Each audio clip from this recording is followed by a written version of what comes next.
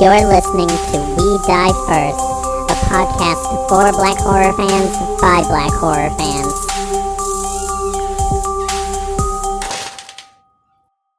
Spooky Squad. Spooky Squad. I didn't warm up today, so that's all you're. No, it's okay. That's all you're gonna get. I didn't either. I was actually planning on trying to do a demon voice, and then I just didn't feel like committing to it, so I just didn't. I just settled for that. Oh man. I mean, sorry, I got a weird call from my work, and I'm gonna ignore it because it's after 5, so I'm not working. Jobs, who needs them? I wish. I'm tired of them.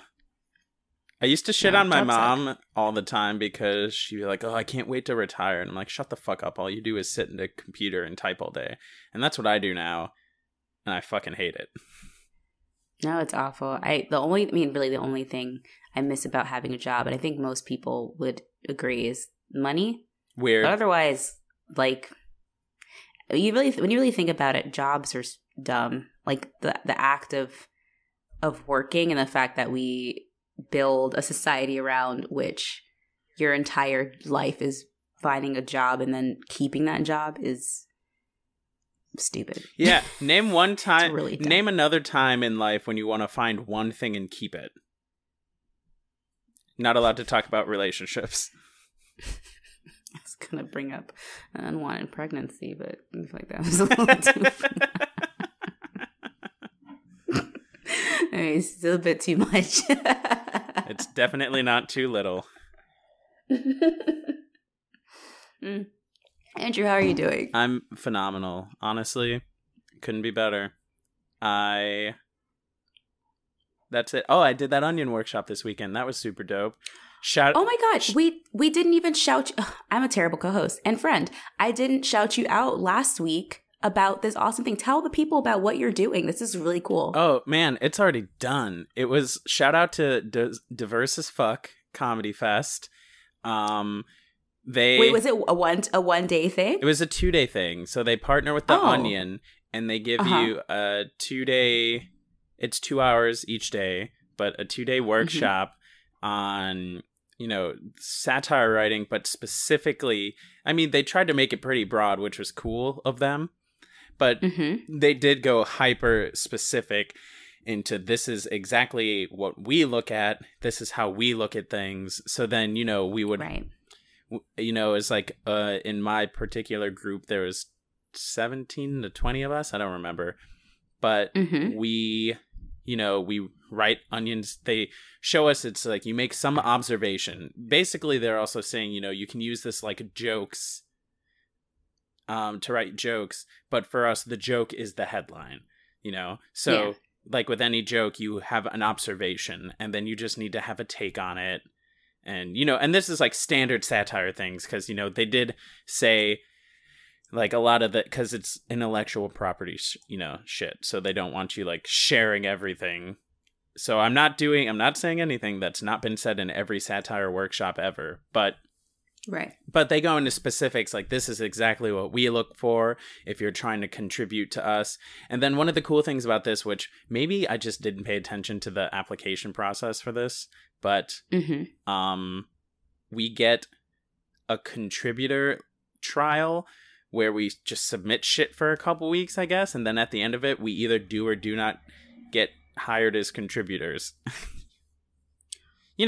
Which is not like they're fucking staff writers, but that's a cool, that's still really awesome. I love you dropped that very casually, and it's like, that's a big deal. Yeah, I'm a very humble person. I'm either very humble or I'm very in your face and not humble. You went to school for music, plus you're a comedian, like false. Oh, no, that's it. That's why I went to school for music and they beat any sense of self-worth out of you. It's like Whiplash without it's all mental abuse. It's not physical. So it's Whiplash without the fun. Yeah, for the teacher. Yeah. Like, I'm better off because I'm not being physically abused as well. But the teacher's like, oh man, that was my workout. Now I only have to flex my brain instead of my actual arms. I don't know. No teacher beat me. We're done. How are you? I'm okay. Yeah, I'm fine. I think I'm just at like a place of like almost like stasis. Like, you know, it's where we're getting into the season. I love this season, of course. But I was saying earlier, it's been very gloomy the past few days. I've been inside watching a lot of television, a lot of movies. So I think my brain is just kind of like in need of some stimulation, which is why I'm actually happy that we're recording today. Because like I need to like wake up because I feel like I've just been kind of like in a zombified state for the past few days in a good way, not in like a I'm depressed, but in like a no, this is wonderful that I get to sit here and tackle like the Marvel Cinematic Universe for the first time and like watch Dance Moms. There's a lot of bullshit, but now I'm like, okay, now I need to like jumpstart and like do stuff because yeah. I'm really shocked you are only now experiencing the MCU. Except for Black Panther, which I feel like should go unsaid. Like, of course I've seen Black Panther, but like what's Black Panther? Everything else? I'm kidding. Who's that? But no, yeah, I haven't seen any other, or until this weekend, I hadn't seen any of them. Like, not a minute of any other of those movies. So it was fun, kind of, just like sitting back and starting from Iron Man and being like, okay, these movies are cute. Like, I get it. Like, I get the hype. Like, these are fun. Like, I really like. I've enjoyed some more than others, but like, oh, okay, like this is nice. So I left off at I think I'm due for the second Captain America movie. I'm on phase 2. Look at you, man! You're plowing through them. No, I literally one of these days. I think Saturday. I just like one after another, like boom, boom. I sat there and watched so many movies, but they're fun. I like them. Dude, you know what else is fun and what I like? Your fucking tweets. Where can we find your tweets? My tweets. If you want to see some semi-funny tweets and also my first attempt at Thirst Trap, looks like you guys are already quenched, so didn't care much for it. That's fine. You can find me at say_anything. That's SEY_ANYTHING. How about you, Andrew? If you want to see me be funny and not take down my co-host Thirst Traps, which I didn't, I truly didn't, because which you threatened to. I didn't threaten. You threatened. You threatened to drag me on the internet, and I'm like, wow. As if like women aren't exposed to enough abuse on the internet, even our friends. No. I didn't threaten. I said I nearly did, but then I realized I appreciate you as a human too much, and these were too crass of jokes to unleash on someone I cared about. I did get my first weird message from someone though the other day. Ooh, there you go. Well, that weird message didn't come from my Twitter, which is Andrew which is Andrew _on_drums. You're like, now me. Yeah. Please, I would kill to have someone weirdly message me, because that meant that I was popular enough in someone's eyes that they unsolicited thought I would give a shit about their opinion on my appearance. Yeah, he told me that I should smile in my profile picture if I want to be. Actually, I'll read it to you. It was kind of funny. It was just like, what? You should have been like, I was going for a blue steel kind of look, a little Zoolander. I mean, he's an idiot. He's clearly doesn't know me because I don't smile that much in any pictures I take, actually. But he said, you should smile more in your profile pic. There's your laughing emojis. How else will you succeed unless you smile? So let me explain this joke. I just found you on Twitter, and I'm already a fan. Carry on with your bad self. What? Don't you guys love how when you if any of you ever text me a laughing emoji, I read it as God damn. Just so you know. Good to know from henceforth. Oh my god. But anyway, fuck that guy. You know what that guy needs? An exorcism. You know who does an exorcism? The people in this movie called The Exorcist. That was so terrible. I didn't say I was good at my job. I have one. So we watched The Exorcist, which, I mean, of course, it's still heavy hitters Halloween. You can't have one without The Exorcist. Like, it's the movie that we all grew up with. If you didn't watch, you heard about it, I'm sure, from your parents. Like, I don't know if this happened to you. My mom saw this in theaters in like the 70s. I think she was in the States at the time. She was a student, and she like was very upset by this movie. So. Yeah, my mom frequently. I never saw it. This is my first time seeing it all the way through. Anytime I witnessed a little bit of it, I was an adult, but it's because my mom talked about it constantly when we got around Halloween time, and she was like, this movie scared the shit out of me, and I could not, like, I had nightmares for a month. That's like, what? Yes, I think if you have parents, I guess boomer parents, honestly, ask them about The Exorcist. I think a lot of them have a story about having seen this movie or refusing to see it because everyone they knew had seen it and were like, no, don't watch this shit. It's terrifying. It's funny watching it, like, in the generation we are, right? It's very interesting. When I first saw it, though, I want to say maybe 13. So it was still scary for me. I think I just was 13. Yeah. Like, scared of everything, but like not so scary to me today, just because like, yeah, I see we've been exposed to way more. I watched a news roundtable with Chris Christie today, and that was far scarier than this fucking movie ever could hope to be. I know I could name a few like Disney Channel original movies that I felt like were scarier. Like Don't Look Under the Bed. Did you ever watch that? Yeah. Yeah, that shit was scary. That was a really upsetting movie. Or The Color of Friendship, terrifying. I know, white South Africans. I'm like, that did throw me for Marty. a loop. I wish I had editing skill that would take the little trailer from that and just make it into like a horror movie. Just like this little, like, whenever Mari Bach shows up, you just play like the violins when she comes in. But yeah, but I think it still holds up in a different way. It's not as scary as I think it probably was to 1973 audiences, but I still think it's a really good creepy movie. That, it's a classic. You kind of have, I feel like you have to watch it just for the sake of saying you've seen it. Yeah. Right. Yes, The Exorcist from 1973, directed by William Friedkin. It's based off of the novel The Exorcist by William Peter Blatty. It stars Ellen Burstyn, Max von Sydow. Is that how you say his last name?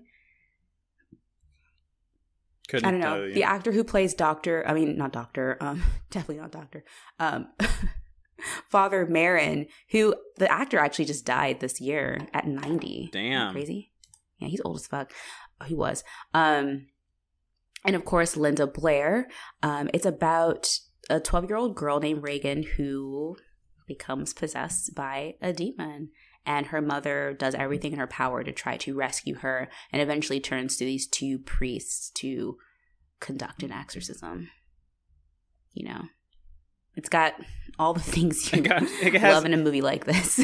It has everything you've come to expect from horror movies, like the very beginning when the music starts and it's, like Middle Eastern, almost kind of. For a second, I thought it was like Carnatic singing, and then it wasn't. But I was like, what the hell is going on? Because I never knew the beginning, so I didn't know it was going for the setup in Iraq. So I was when I first saw this, I felt the same way. Yeah, I thought we were gonna, like, as far as I knew when I first saw it, it's like, oh, I know this girl gets possessed. They're in America. I don't really know the circumstances of it, but I remember seeing it and being like, I think I actually was watching it on like AMC. That had to be painful. I was like, wait. Yeah, it was also heavily edited.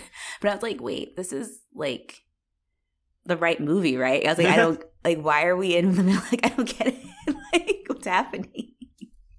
But we meet Father Merrin, who's a Catholic priest, and he's on like an archaeological dig in this city in Iraq. And he comes upon this like amulet while digging. It's funny reading the Wikipedia because it gives you a lot of backstory. I'm like, we don't actually know any of that about him. Like, you know that about Father Merrin in later, I think from the books and also from sequels, like about him like having performed an exorcism in the 50s. And like, we don't know that actually in this movie at all. Watching it was, and this is like a hot take from going through it, but my first thing I thought of, well, because the Iraq scene, like, really, he finds that amulet, and but it's not as dramatic as it sounds, you know, it's like, it was just matter of fact, like, he's like, oh, I found this is part of the shit we found, and then it's him taking pills to show that he has a drug problem, and I don't know, that's not it, but heart condition, yeah, you know, he's like, he's sick, and he needs these pills to stop shaking, and like, this kind of goes on for a while, and then just random shots of him traversing throughout his day as a archaeological father, and then he goes to this, and there's this weird demon statue with a snake penis, and then it cuts to America. We're in Georgetown, but that whole bit lasts like 10 or 15 minutes, and when I got to the end of the movie, I'm like, that was pointless. Because, and I mean, I know the sequels, they do more shit, and, you know, the book, it ties more into that, but as far as this movie, if you were to just watch this movie, it was pointless, and it did absolutely nothing.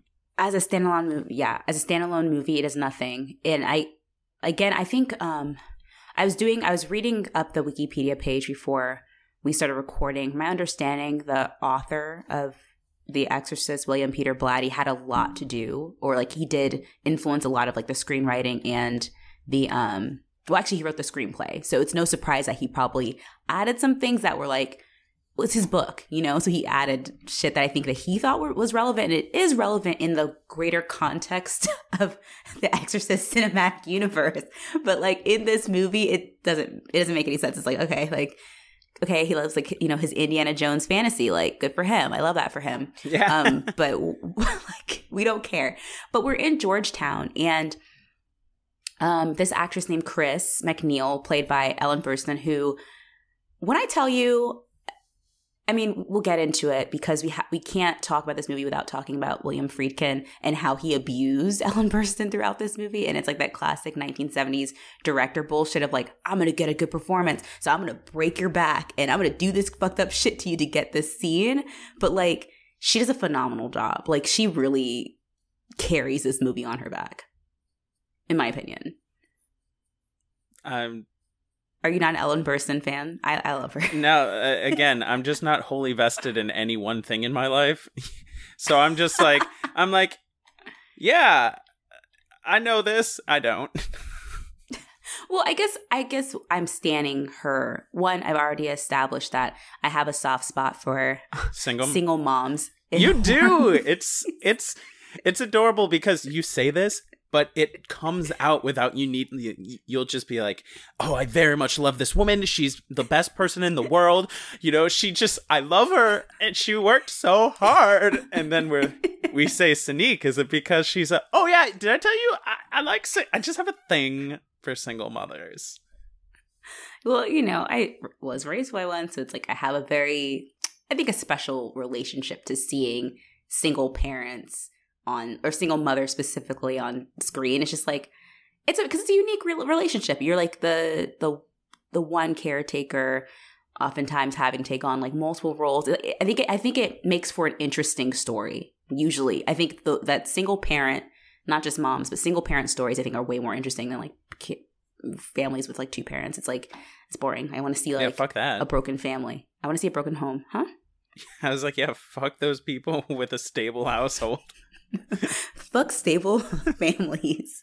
Fuck a healthy family. Not implying that having two parents makes that a stable family in any way, shape, or form.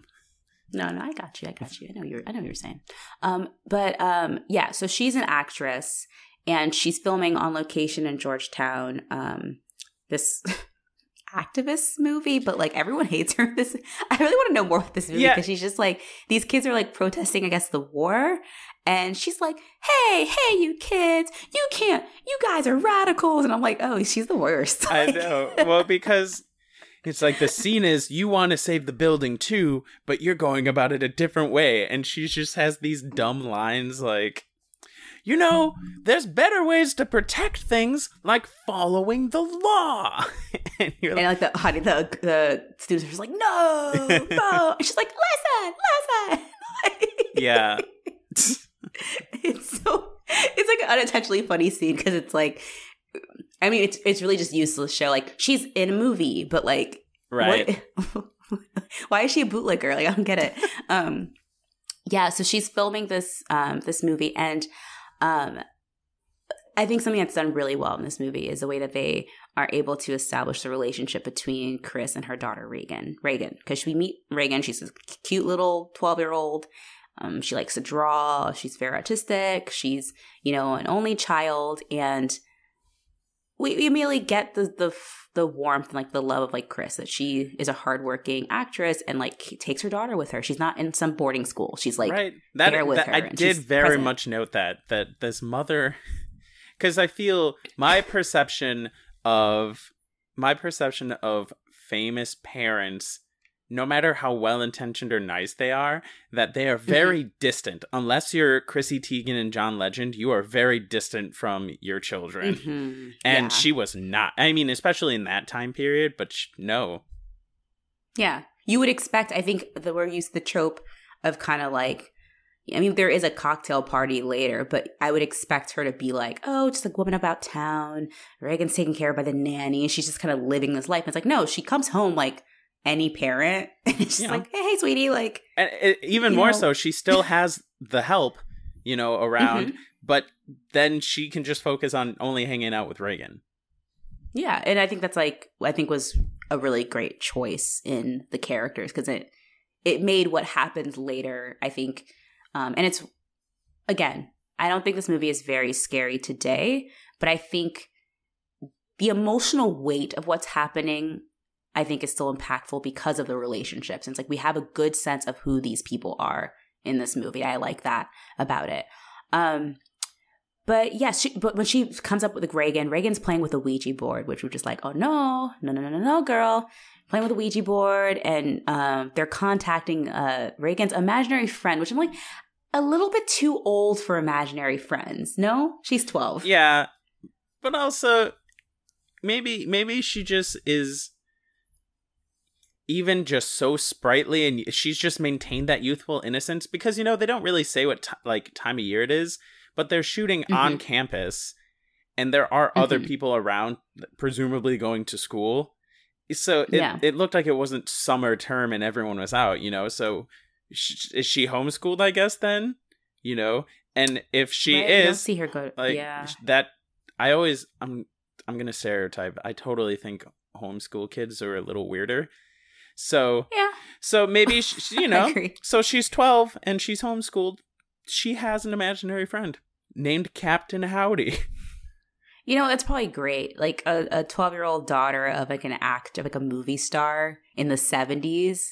Like, good for her that she's just playing with her imaginary friend. She could be like freaking Tatum O'Neal, just like doing coke, like, doing drugs, like partying and shit. Like, you know what? You're right. This is good for Reagan. Yeah. Yeah, she's like contacting this imaginary friend, and they just like play and like, you know, whatever. No big deal. Like, Ouija boards. Fun stuff. Do we, at this point, I think when we, I'm realizing that the Wikipedia is like not totally in order. I think it's after that. Is that when we meet Father Karras? We've seen him prior, because he goes to take care of his mom. So we see that Father Karras, his mom has like a busted leg and she's not doing so well. She lives by herself, so he visits her and helps to take care of her and spend time with her. I really liked, because when he got on the subway to go down and meet her, there's this bum laying there asking for change, and he goes, "Father, can you help an old altar boy? I'm a Catholic." And then I was thinking, way to relate. And then like the good Christian he was, he turned a blind eye to the poor and just left. Yeah, well, they're Catholics. So yeah, that's a little different. A little different how they do. They're like, yeah. But, we just love to hoard wealth. Yeah. So fuck you.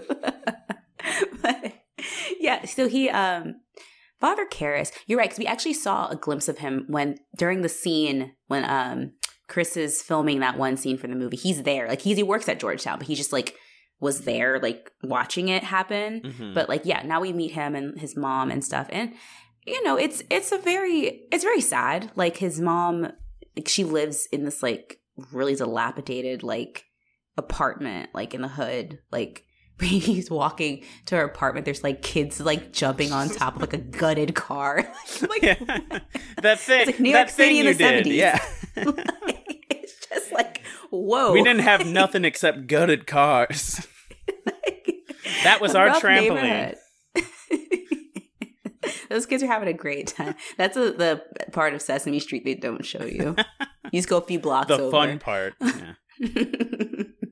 Yeah. Yeah, and she's by herself and stuff. But then, okay, I've had a hard time understanding this. We're not totally going in order. I think that's fine. But Father Karras's mother ends up involuntarily committed to a mental facility. Do you understand what happened between her having broken her legs and then being tied down to a bed? Because I've seen this movie multiple times and I still don't quite understand what happened. Well, I think it's... sorry, I have to jump around a bit.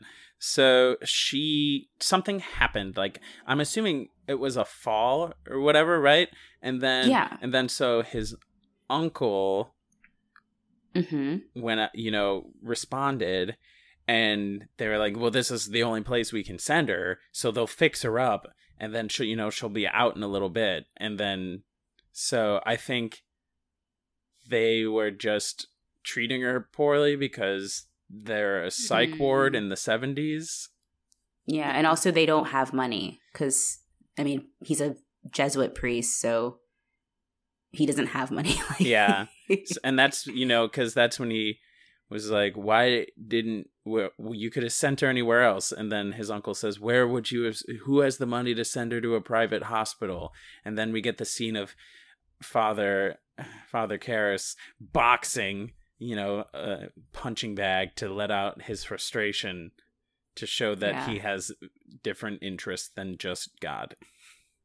Yeah, they do kind of lay it on thick of like, Father Karras is a priest, but like he tells us like my faith is kind of, faltering. So we see him, he's kind of like, he's an interesting priest. I think when you juxtapose him to Father Merrin, who we fully meet later on when the exorcism finally happens, who definitely seems more like kind of the old school, like the priest. But like Father Karras is like, he boxes, he drinks, he smokes, he's like, right. He's like, he's a therapist. Like he kind of, he's a cool guy. Like he's like, I guess the Catholic equivalent of like a church youth group, like leader, just like, hey, kid, like, you go into Father Karras' office, he's going to sit on his desk and be like, hey, kid, pull out a guitar maybe. I don't know. I've never been to a Catholic church. I like how I was a bit confused, and he does explicitly say it later. We'll get to it. But for the whole time, and when I would look it up on Wikipedia, they would list him as Father, but Dr. Karras. So right. then I was really ambiguous. I was in the weeds if he was a doctor that was just coerced into joining the clergy because they said they would need that, or if he was a member of the church and then was like, oh, well, maybe I should get my doctorate in psychology. Or psychotherapy, right? Which he does go into later, but for some reason that was a weird hang up for me until he rectified it. Yeah, I clicked on his name because he has a whole Wikipedia page, Damien Karras. They just have him listed as like a Jesuit psychiatrist. I don't know when, but I'm assuming maybe while he was like, I don't know the process of one becoming a priest, but maybe simultaneously, like he was also like studying. I don't know. But what's important is that that's his deal, right? I guess we can cut back to Chris and Reagan. So some things start to happen with Reagan, obviously. So Chris has his party. Which is insane. I will say it's a pretty swinging party. It's swinging, but also just from a movie standpoint, it's really. And one of the things that made this not terribly scary for me is that focusing a lot on just relationships, or there just seemed like a lot of everyday moments. Mm-hmm. And then, to get to the horror spooky stuff, it took some time to get into it. So you were very much, it's a slow burn. You were very settled into, it was just the random shots, the vignettes of this party were insane. Like Burke, the director or whatever, he just what does he say? He's like, there seems to be an errant pubic hair in my drink. And the person goes, what? Well, I didn't put it there. And then it goes to someone talking something, and then it goes back to Burke, and he goes to this guy and he says, so were you the propaganda meister? It's their butler. Yeah, he's like, were you this? He was like, I think vaguely German, and he's just he's like, I'm Swiss, and he's like, yes, of course, and he just keeps like, that's just a theme. He keeps calling him a Nazi throughout the entire party, and like the butler finally like flips on him, and, like, tries to fight him. So like, you kind of are just like, especially it's the 70s, so like Holocaust that happened within recent memories. It's like, don't joke about don't be a Nazi. Not funny. Right. Not funny then. I also feel like the Catholic Church maybe floated this movie some money to be like, hey, make being a priest look kind of fun. Like, you can smoke and drink, and the one priest is playing, so he's just playing the piano, and not to read into it or play into stereotypes, but for some reason I was like, he's very flamboyant. Yeah, okay, he's gay. Okay, yeah. I feel like I don't think it's stereotypes. I think that he's coded as gay. I think it's. I got that. I think he's like, my version of heaven is I'm playing this every night, and he's like super kind of campy just in that little like 10-second thing when he's behind the piano.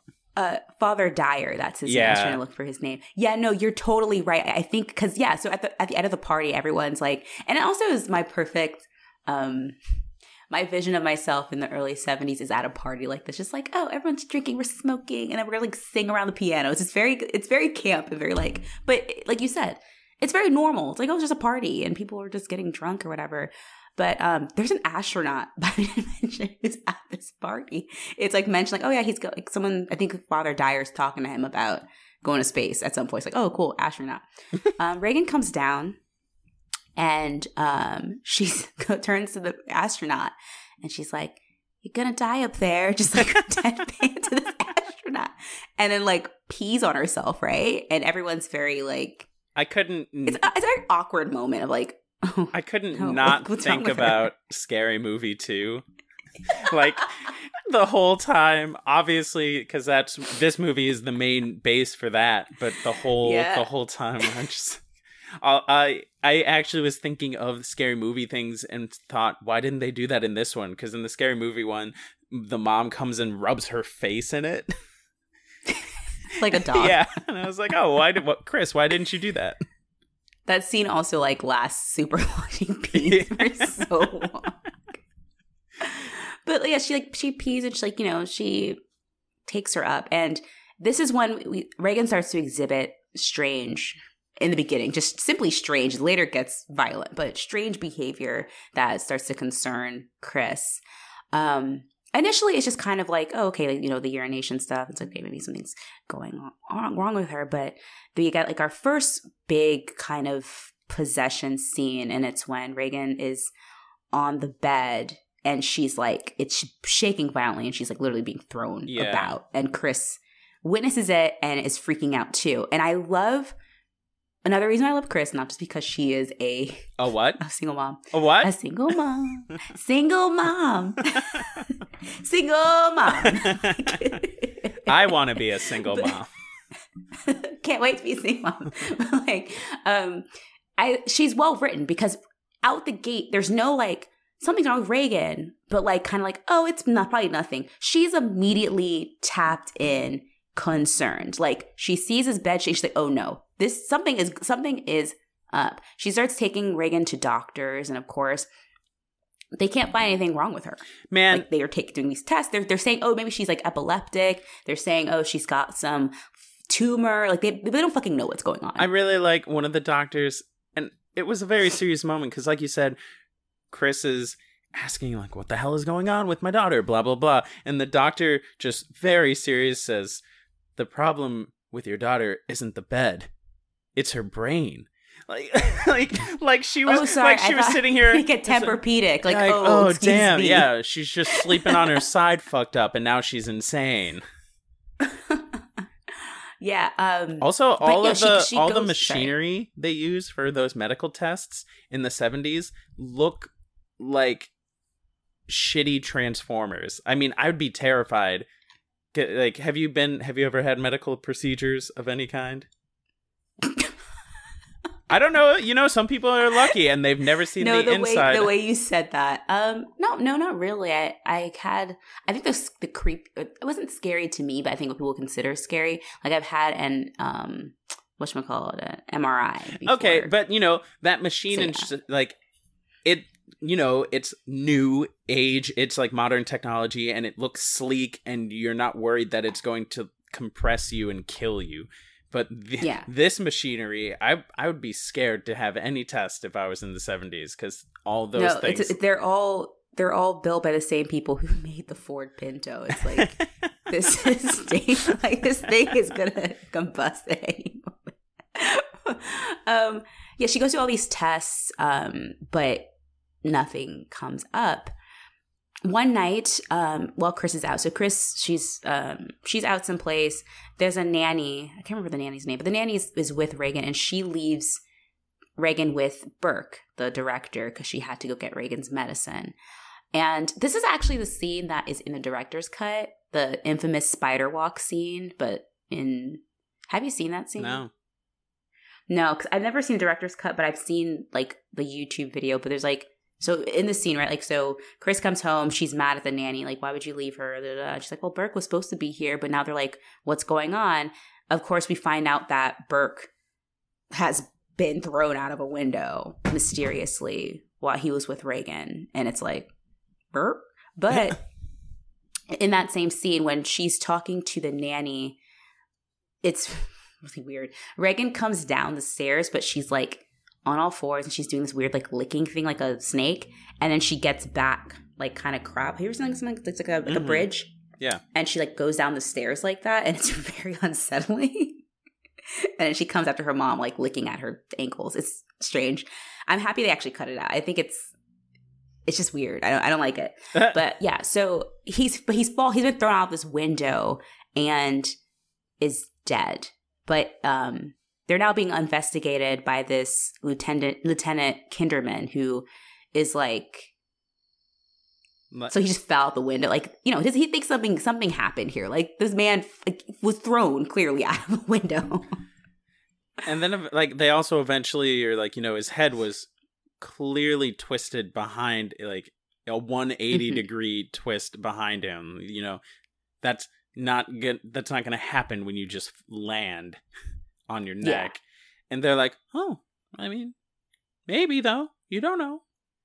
There's I do like, there's just, it's not a trend, but there are just these nice moments of people believing in really, they won't believe in something that's not an irrational stretch, you know? Like when the doctors when they start all the diagnoses and shit, and they're like, you know, or Chris says, maybe it's multiple personalities. And they'll say, there have only been 100 documented cases of, you know, legitimate split personality. But then the thing they were saying before was, you know, there's this super rare condition. It's 1 in a million. And your daughter has that. But for some reason, believing that she had multiple personalities was too much. Was less believable. I'm like, what the? Yeah. It was a nice moment of just how ridiculous doctors are sometimes. Yeah.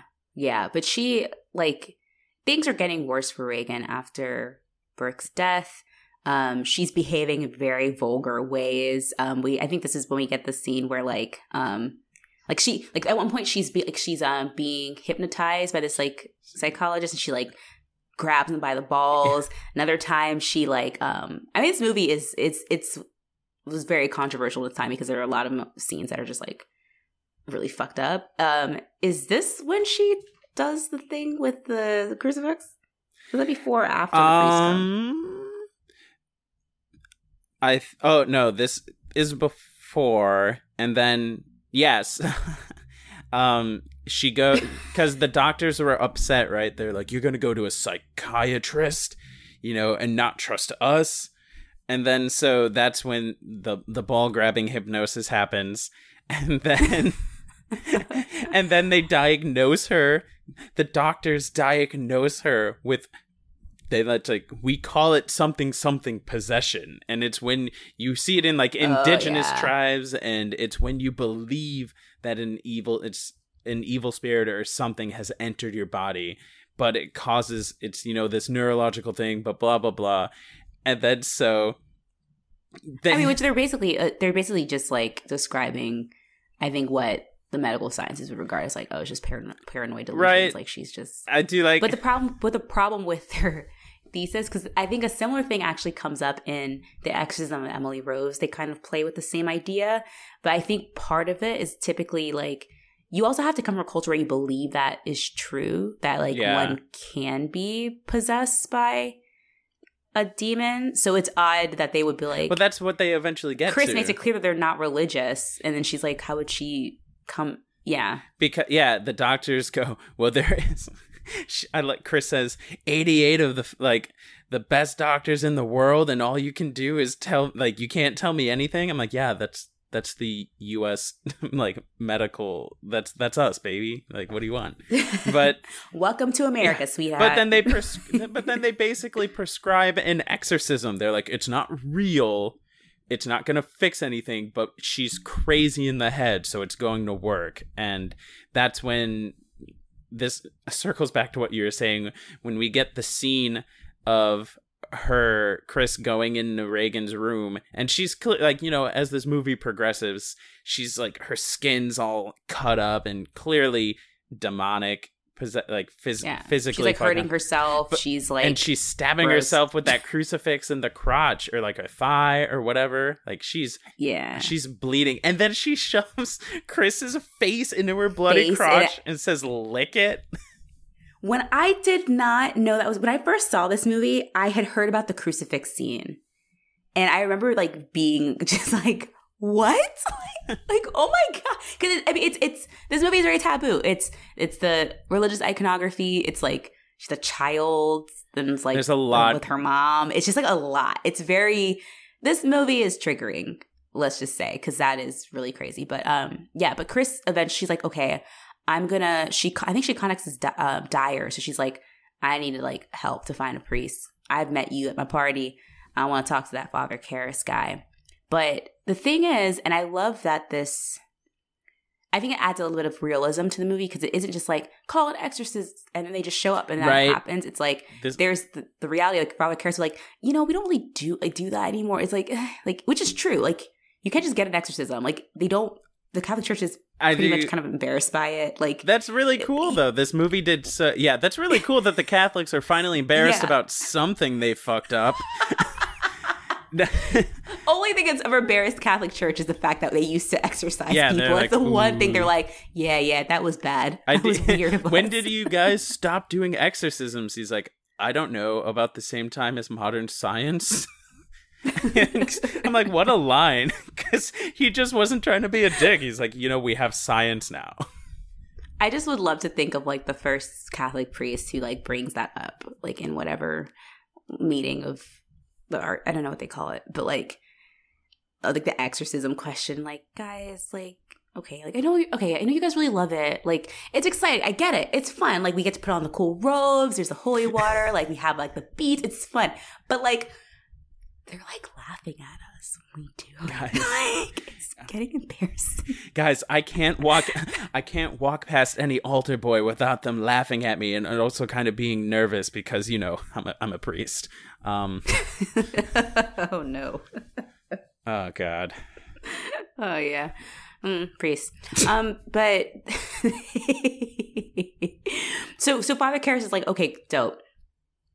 I have to collect evidence, which is also true.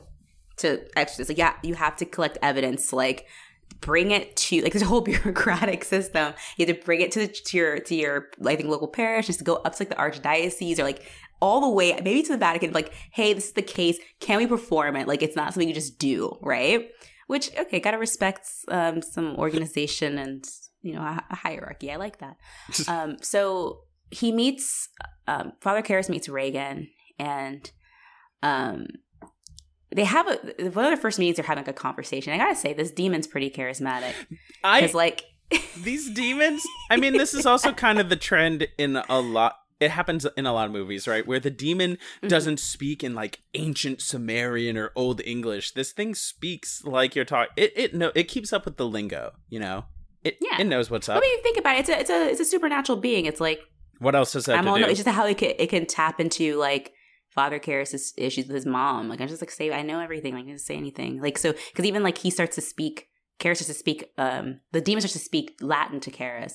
Karras responds in Latin. Then he starts speaking like French and just kind of like, it's trolling him basically. Yeah. It's like refusing to communicate with him. It's kind of funny. The demon's got a sense of humor. Right. It's like, your mom, it's like, your mom's here. Would you like to leave a message? And I'm like, whew. Wow, that is some 70s sauce you're trying to throw his way. He really is. Like, he's really trying to get at him. And then there's like the part where he records the demon speaking, and there's like different voices coming out of her at once. He throws holy water on her, quote unquote. The demon freaks out, but then he reveals to Chris, like, there was no holy, it was tap water. Like, so it's like the demon is dumb. Like, I don't know. Like, I don't know what the demon's doing. Like, or it believes it's holy water, so it acts that. I don't fucking know the rules. Dude, no one said Captain Howdy was the smartest demon. He calls himself Captain Howdy. Yeah. You know, probably an idiot. This guy is like the beer guzzling buffoon of the demon world. But yes, it's at this point though he goes and we get the bit where like they're looking at her stomach, and you have like the whole help me, like it's being scratched into her stomach. So now he's like, okay, no, this girl's possessed. I mean, just also I didn't even talk about, and this is the thing with the William Friedkin bit and just how awful he was to Ellen Burstyn. So there's that scene when they're in Regan's room and like she gets thrown, like she gets slapped and like thrown across the room, and like the chifforobe is coming at her. And when she gets thrown, that scream you hear is Ellen Burstyn actually like injuring her back, because she wasn't told that she was like rigged up to a wire that's just like yank her back. They didn't tell her how hard they're going to do it. And last minute she knew what they were going to do. Last minute Friedkin told the guy operating it to do it at its highest. So I think she like dislocated her spine or something. She did some crazy shit where like you hear her scream, like she actually is like fucking up her back, like in that scene. I'm just like, knowing that totally ruined the scene for me. I was like, oh fuck, like that's like, he did a lot of fuck shit. Like, and I don't know what the deal was with directors in the 70s, because Friedkin did this, fucking Kubrick did this. They all just like abused their actors, and it was seen as like, oh, genius. But like, no, they were dicks. These were not good guys.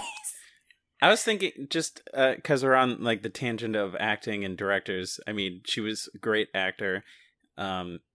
Director's a dick, but like Linda Blair, right? Regan, like that was a solid performance for a child. Like, holy shit. So there was controversy one, because she's a child and performing pretty like crazy shit.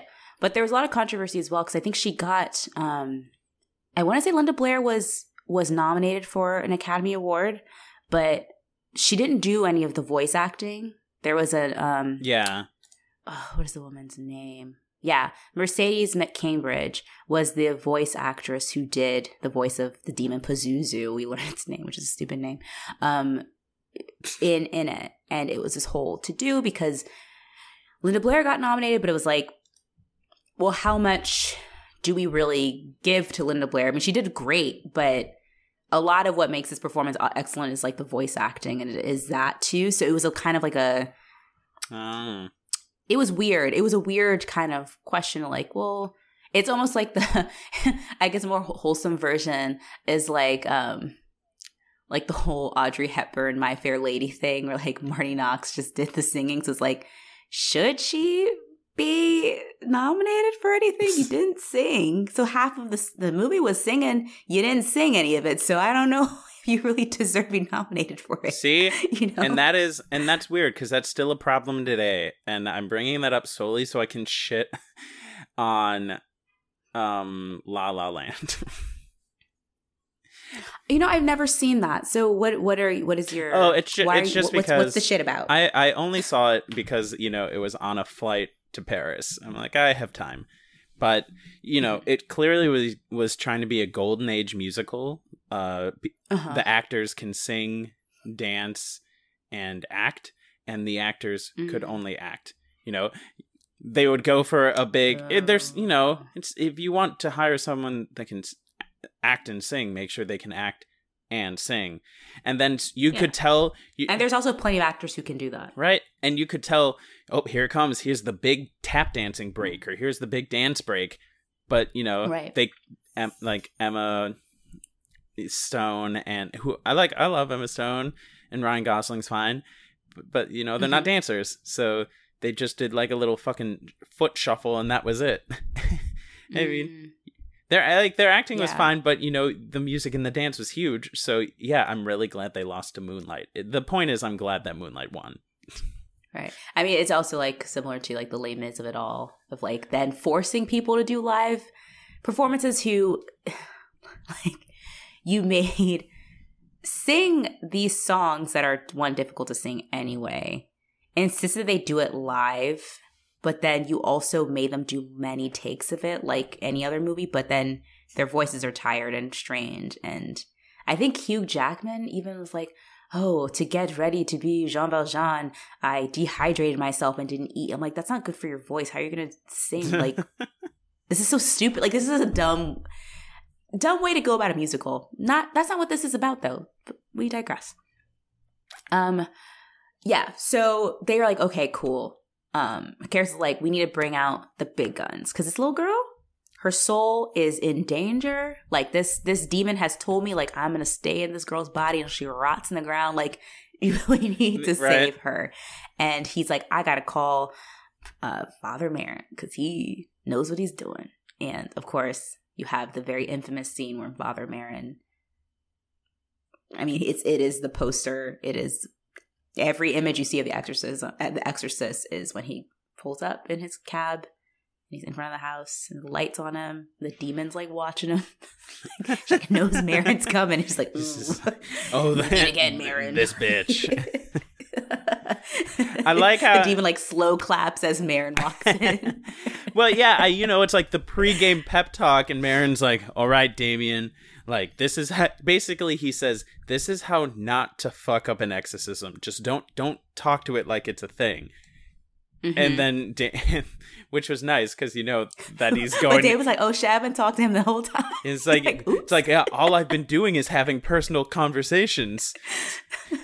So he's already going in like with a loss, you know. It's like, so he's trying to win on aggregate, and that might not happen.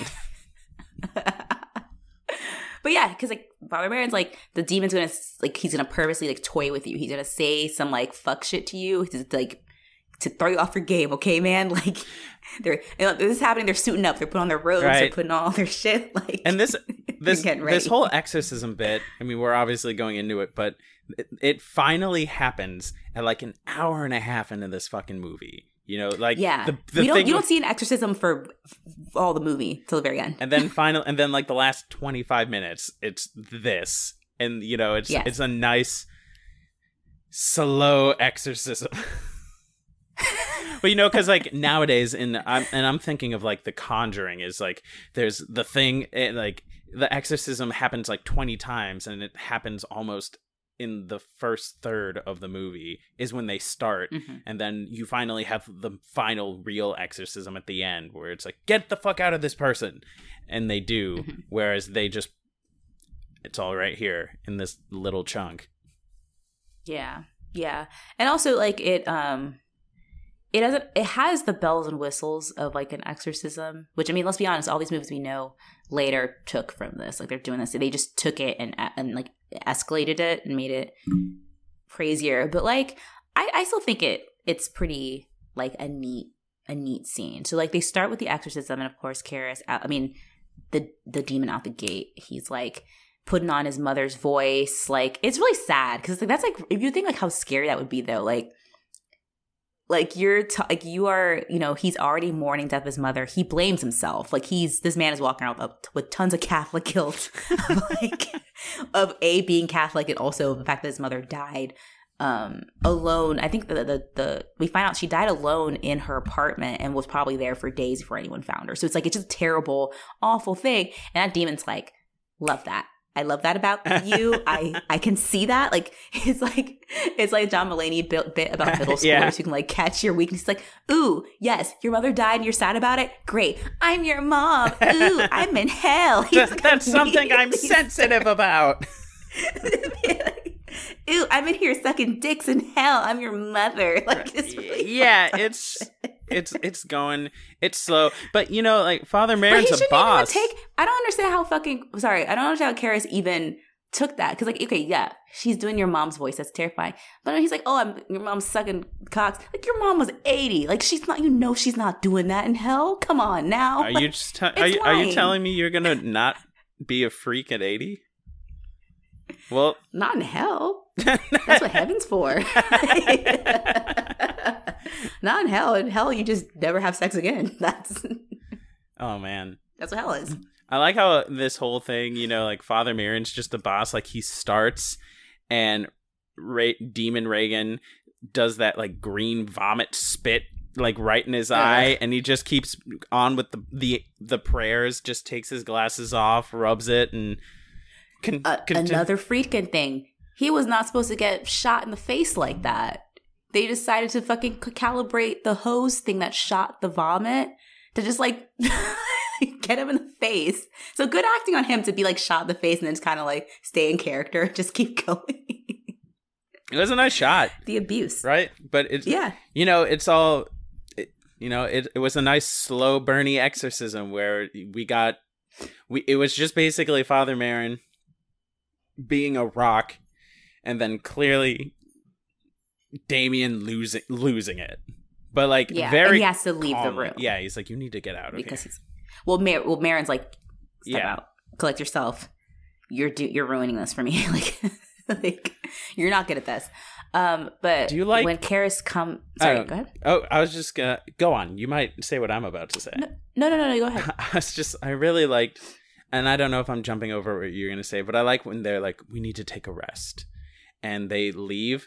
And you think, because again, Chris really cares about her daughter, but she's just not there. Mm-hmm. You think she would be outside that room the whole time. And, you know, there's been screaming and shit and blah, blah, blah. You think she would just be like ear up against that door. What the fuck is going on? But I really just like they're just sitting there with their hands on their face. They're just chilling on the stairwell, just almost kind of. They're like, you know, they're down at the half. How are they gonna? How are they gonna bring it back? Yeah, there's like cheerleaders in Reagan's room, just like dance. All these like succubi, just doing cheers. I also forgot this great line that I think is my favorite. Is when they do start the exorcism and Father Merrin comes in, the demon's just like, what a lovely day for an exorcism. And I'm just like, this demon is so fatty. I like her, keep her. Oh man, dude, yeah. This what's the big deal? This demon's Twitter would be popping. I would go up to that demon's room every day and have her just tweet for me. Like, okay, like we're in drafts. I'm just like showing her like, so like this is what we're saying today. And she would say, no. You need an overall outfit, but nothing underneath. That'll do. I had on a crop top. I had on clothes. I know. I was naked. I'm just making fun of you. I hate you. I know. You're so mean. I'm awful. You're anti-feminist. Hey. What I did today was a feminist act. Oh, then yeah, I am. Sorry. Shut up. So yeah, so they take a break, and at one point, Marin and Karis have separated. So Marin's still in there, Karis is out.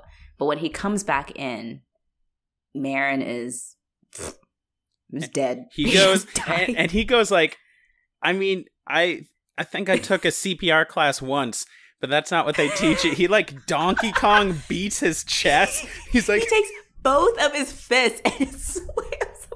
I'm like, that's not how that works. You know, it's like he was trying to use his boxing strength, but it shows that maybe he's not a good boxer. That's how he was going at it. It's like, you're just breaking all of his ribs. Like, this is an old man. Like, but yeah, so he's Marin is dead. Karis is trying to revive him, but not working.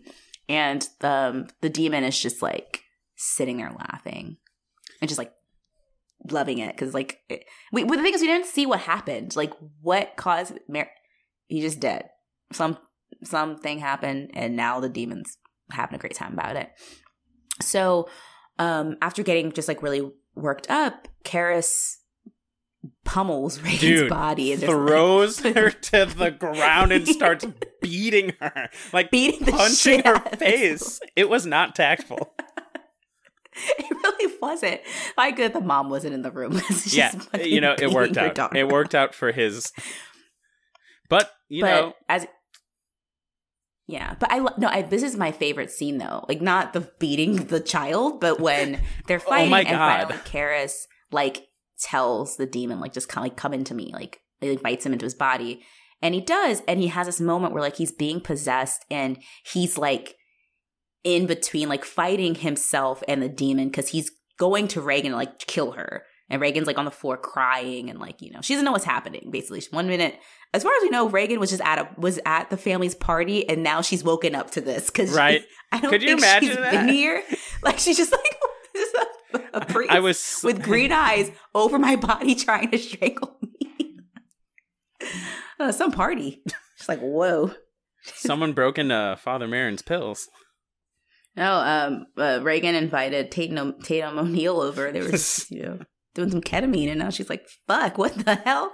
So, but he manages to, fight the demon inside him. And aren't we all doing that? But he throws himself out of the window and, commits suicide, but also to take the demon out of her, basically. And, whew, and that was fucking selfless. Yeah. It's pretty amazing. It's like, wow, like he really sacrificed himself and threw himself out of a window and then fell down these stone steps. The famed Exorcist steps that are in Georgetown that you can go visit. That's something you want to do. It's there. That's a plug for Georgetown. Please pay us. No, genuinely, if you look on like a map of Georgetown, it is one of like the not a monument, but kind of like popular destinations. It's like Exorcist steps. Like, it's here. You can go. People like going there, taking pictures. But anyway, he gets flung out of the window, and Father Dyer just happens to just be like walking around. And when he comes upon Karis, and it was a nice moment though. You're like, it was. They were friends. Like, clearly, Karis, because he was he dead? Because it looked like he was still kind of. He was dying. Yeah, he was alive. But because I remember he could hold Father Dyer's hand, but he was definitely like wasn't that was a dying. Beautiful moment. It's a beautiful scene because as Father Dyer is giving him his last rites, because he can't speak, he's like, he tells him like just to squeeze his hand to say yes. So you see him like squeezing his hand, and it's just like, Father Karis is great. What a hero in the end. And poor Dyer, who in my head canon, Dyer definitely like had a thing for Karis. Like he had like a little. Yeah, he took his shoes off for him while he was passing out in his little dorm. There's like a little. I think he's a little like, some fifis for him and his close friend. So yeah, it ends. Well, it doesn't end there because that happens and Father Karis dies. But later, Reagan is. We jump in the future and they're going back to LA. Reagan only has some scars on her face, but she has no memory of what happened. Or I read somewhere, I think the TV Tropes page, and I think it was like their fridge horror. It was like, or Reagan remembers everything and just pretends like she doesn't remember anything. I was like, ooh, that's terrifying. I hope she remembers nothing. Yeah. Yeah. But they're going to move back to LA, and Dyer comes by, and Reagan doesn't know him, but she kisses him on the cheek after she notices his collar. So it's like, she has a thing for men of the clergy. Yeah, she's like, her last memory was her waking up to this like hot priest just trying to strangle her. Trying to strangle her, but then sacrifice himself. And she's like, wow, they're heroic. She's like, priests can never do any wrong. And she's 12. She doesn't know anything. She's like, priests are all good. And they leave. And Chris gives Dyer the medallion that belonged to Karis. And he just stands there and walks away. And then we get the end credit music, which is so happy. Yeah. As if all that didn't happen. Oh, man. What a movie. Yeah, it's quite a movie. But I think I have to say, Sanique, if this movie were a black movie, how would it be different? I thought about you being like, just like my mom and her church friends would all come and blah, blah, blah. So, but I feel so an exorcism seemed to be not super helpful. So I don't think that take that we usually say would work, that your mom and her church friends would be able to save Black Reagan. Not to be confused with Black Reagan, the fictional black president. I think that, so we've deduced that what the biggest difference between what makes a black film and a non-black film is the question of just like how reasonable I think people are in the face of imminent danger. Like, how are you reacting to it?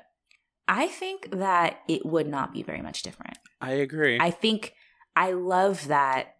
I like smart characters. Like, guys, like, filmmakers, like, your characters don't, like, your audience is not as stupid as you might think. You can make your characters real people that they can relate to who are also smart and have, are reasonable and rational people. Because out the gate, Chris is, like, she's on top of things. Her daughter, from her just even walking out and peeing on herself is immediately, like, concerned, jumping into it. She's acting like a parent, like, an actual parent would see that and be like, this is not my daughter. She's behaving the way I do not recognize. She's going to a doctor. I'm going to do what I can to get help. I think a lot of filmmakers, I think some even today, and I don't know if this is a question of how movies were made back then versus now, I think they would have the same thing happen. And we would go so long with this little girl, like, having a very clear issue and it being like, oh, it's growing pains. It's hormones. Like, no. You know that like, thing that happens to every child, apparently. Oh, she's getting her period. It's why her head spun around 360. Like, no, something is wrong with her. Like, do something about this. And I like that Chris is a real person. She's persistent. We see her get worn down by what's going on. Like, she knows that something is the matter and she's going to do anything she can to see that her daughter is helped, which is what a real parent would do. Well, who loves their child at least would do. Right.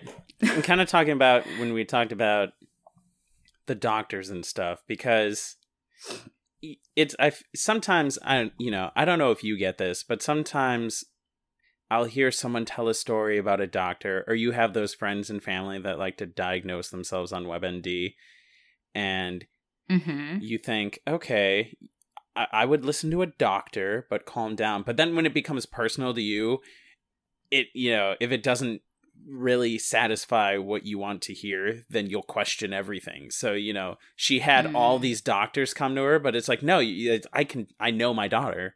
I'm not just going to blindly accept what you're saying, or, because they wanted to do so many more tests on her. It's like, no, that's pointless. It's just going to say the same shit, which is wrong. It's like, you need to fix my daughter. And I know she's not wrong in the way you're telling me. And I feel in a lot of movies, they just kind of, it's very easy for characters, or like that'll be a plot point, is they just go along with a doctor for half the movie, and then they have to go along with another diagnosis, and then finally maybe the third one is this twisting plot point. But not in this one. I also think it'd be an interesting addition. Let's say if Reagan and her mother were Black, the added layer of, I think, racial bias in medicine, and that oftentimes Black patients aren't listened to and are kind of dismissed.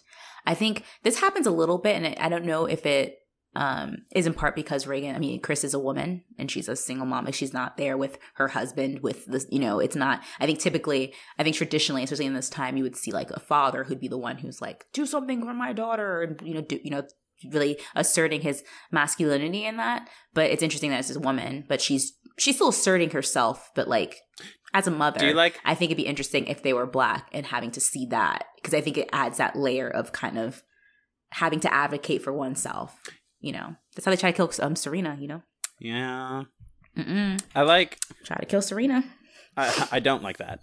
But I like how, right, how if Chris was, they could have very easily just been, oh, she's just a hysterical single mother. But if the dad was there, it's like, oh, he's just angry with righteous testosterone. Righteous testosterone sounds like a superhero. Righteous testosterone. It's the only erectile dysfunction medicine approved by the Catholic Church. Interesting. When's the next pitch meeting for Shark Tank? I have an idea. Yeah, I agree with that. But I think if you're gonna watch this movie, I recommend you check it out. I actually would suggest reading it more as like a drama. It was very like dramatic. A psychological thriller than like a horror movie, because it's like it's not that scary. It's really not like it just isn't. And to be honest, since it's something that's been around for so long, we all kind of know, like, I think most people watching it, like, oh, you're gonna get a pea soup, you're gonna get like a head turn around, you're gonna get the crucifix scene. Like, enough about it that like it's not like you're gonna really be surprised by it, and definitely not surprised after you listen to this whole episode where we spoil the whole thing for you. But like, I think it's worth giving it a watch and maybe watching it as a drama, or if you're rewatching it, watch it as a drama. I think it is very good. It's one to watch too, like we were talking about, because it's a classic. But also, if you are just kind of like, because I've had some friends, mostly just dickbags that I don't like Ben Shapiro, have told me, I'm not really into horror, but I like listening to you guys talk about it. But this is a good one to watch, because then you can walk around with like this self-inflated ego saying, I watch horror movies, I watch The Exorcist. And if you bring it up to any boomer relatives, they'll go, oh wow, you're brave. I still can't watch that. That's crazy. Like, oh, still can't sit in a pea green room. I can't sit in a pea green room. those frequent pea green rooms I'm sitting in. I'm like, okay, Uncle Ted, shut up.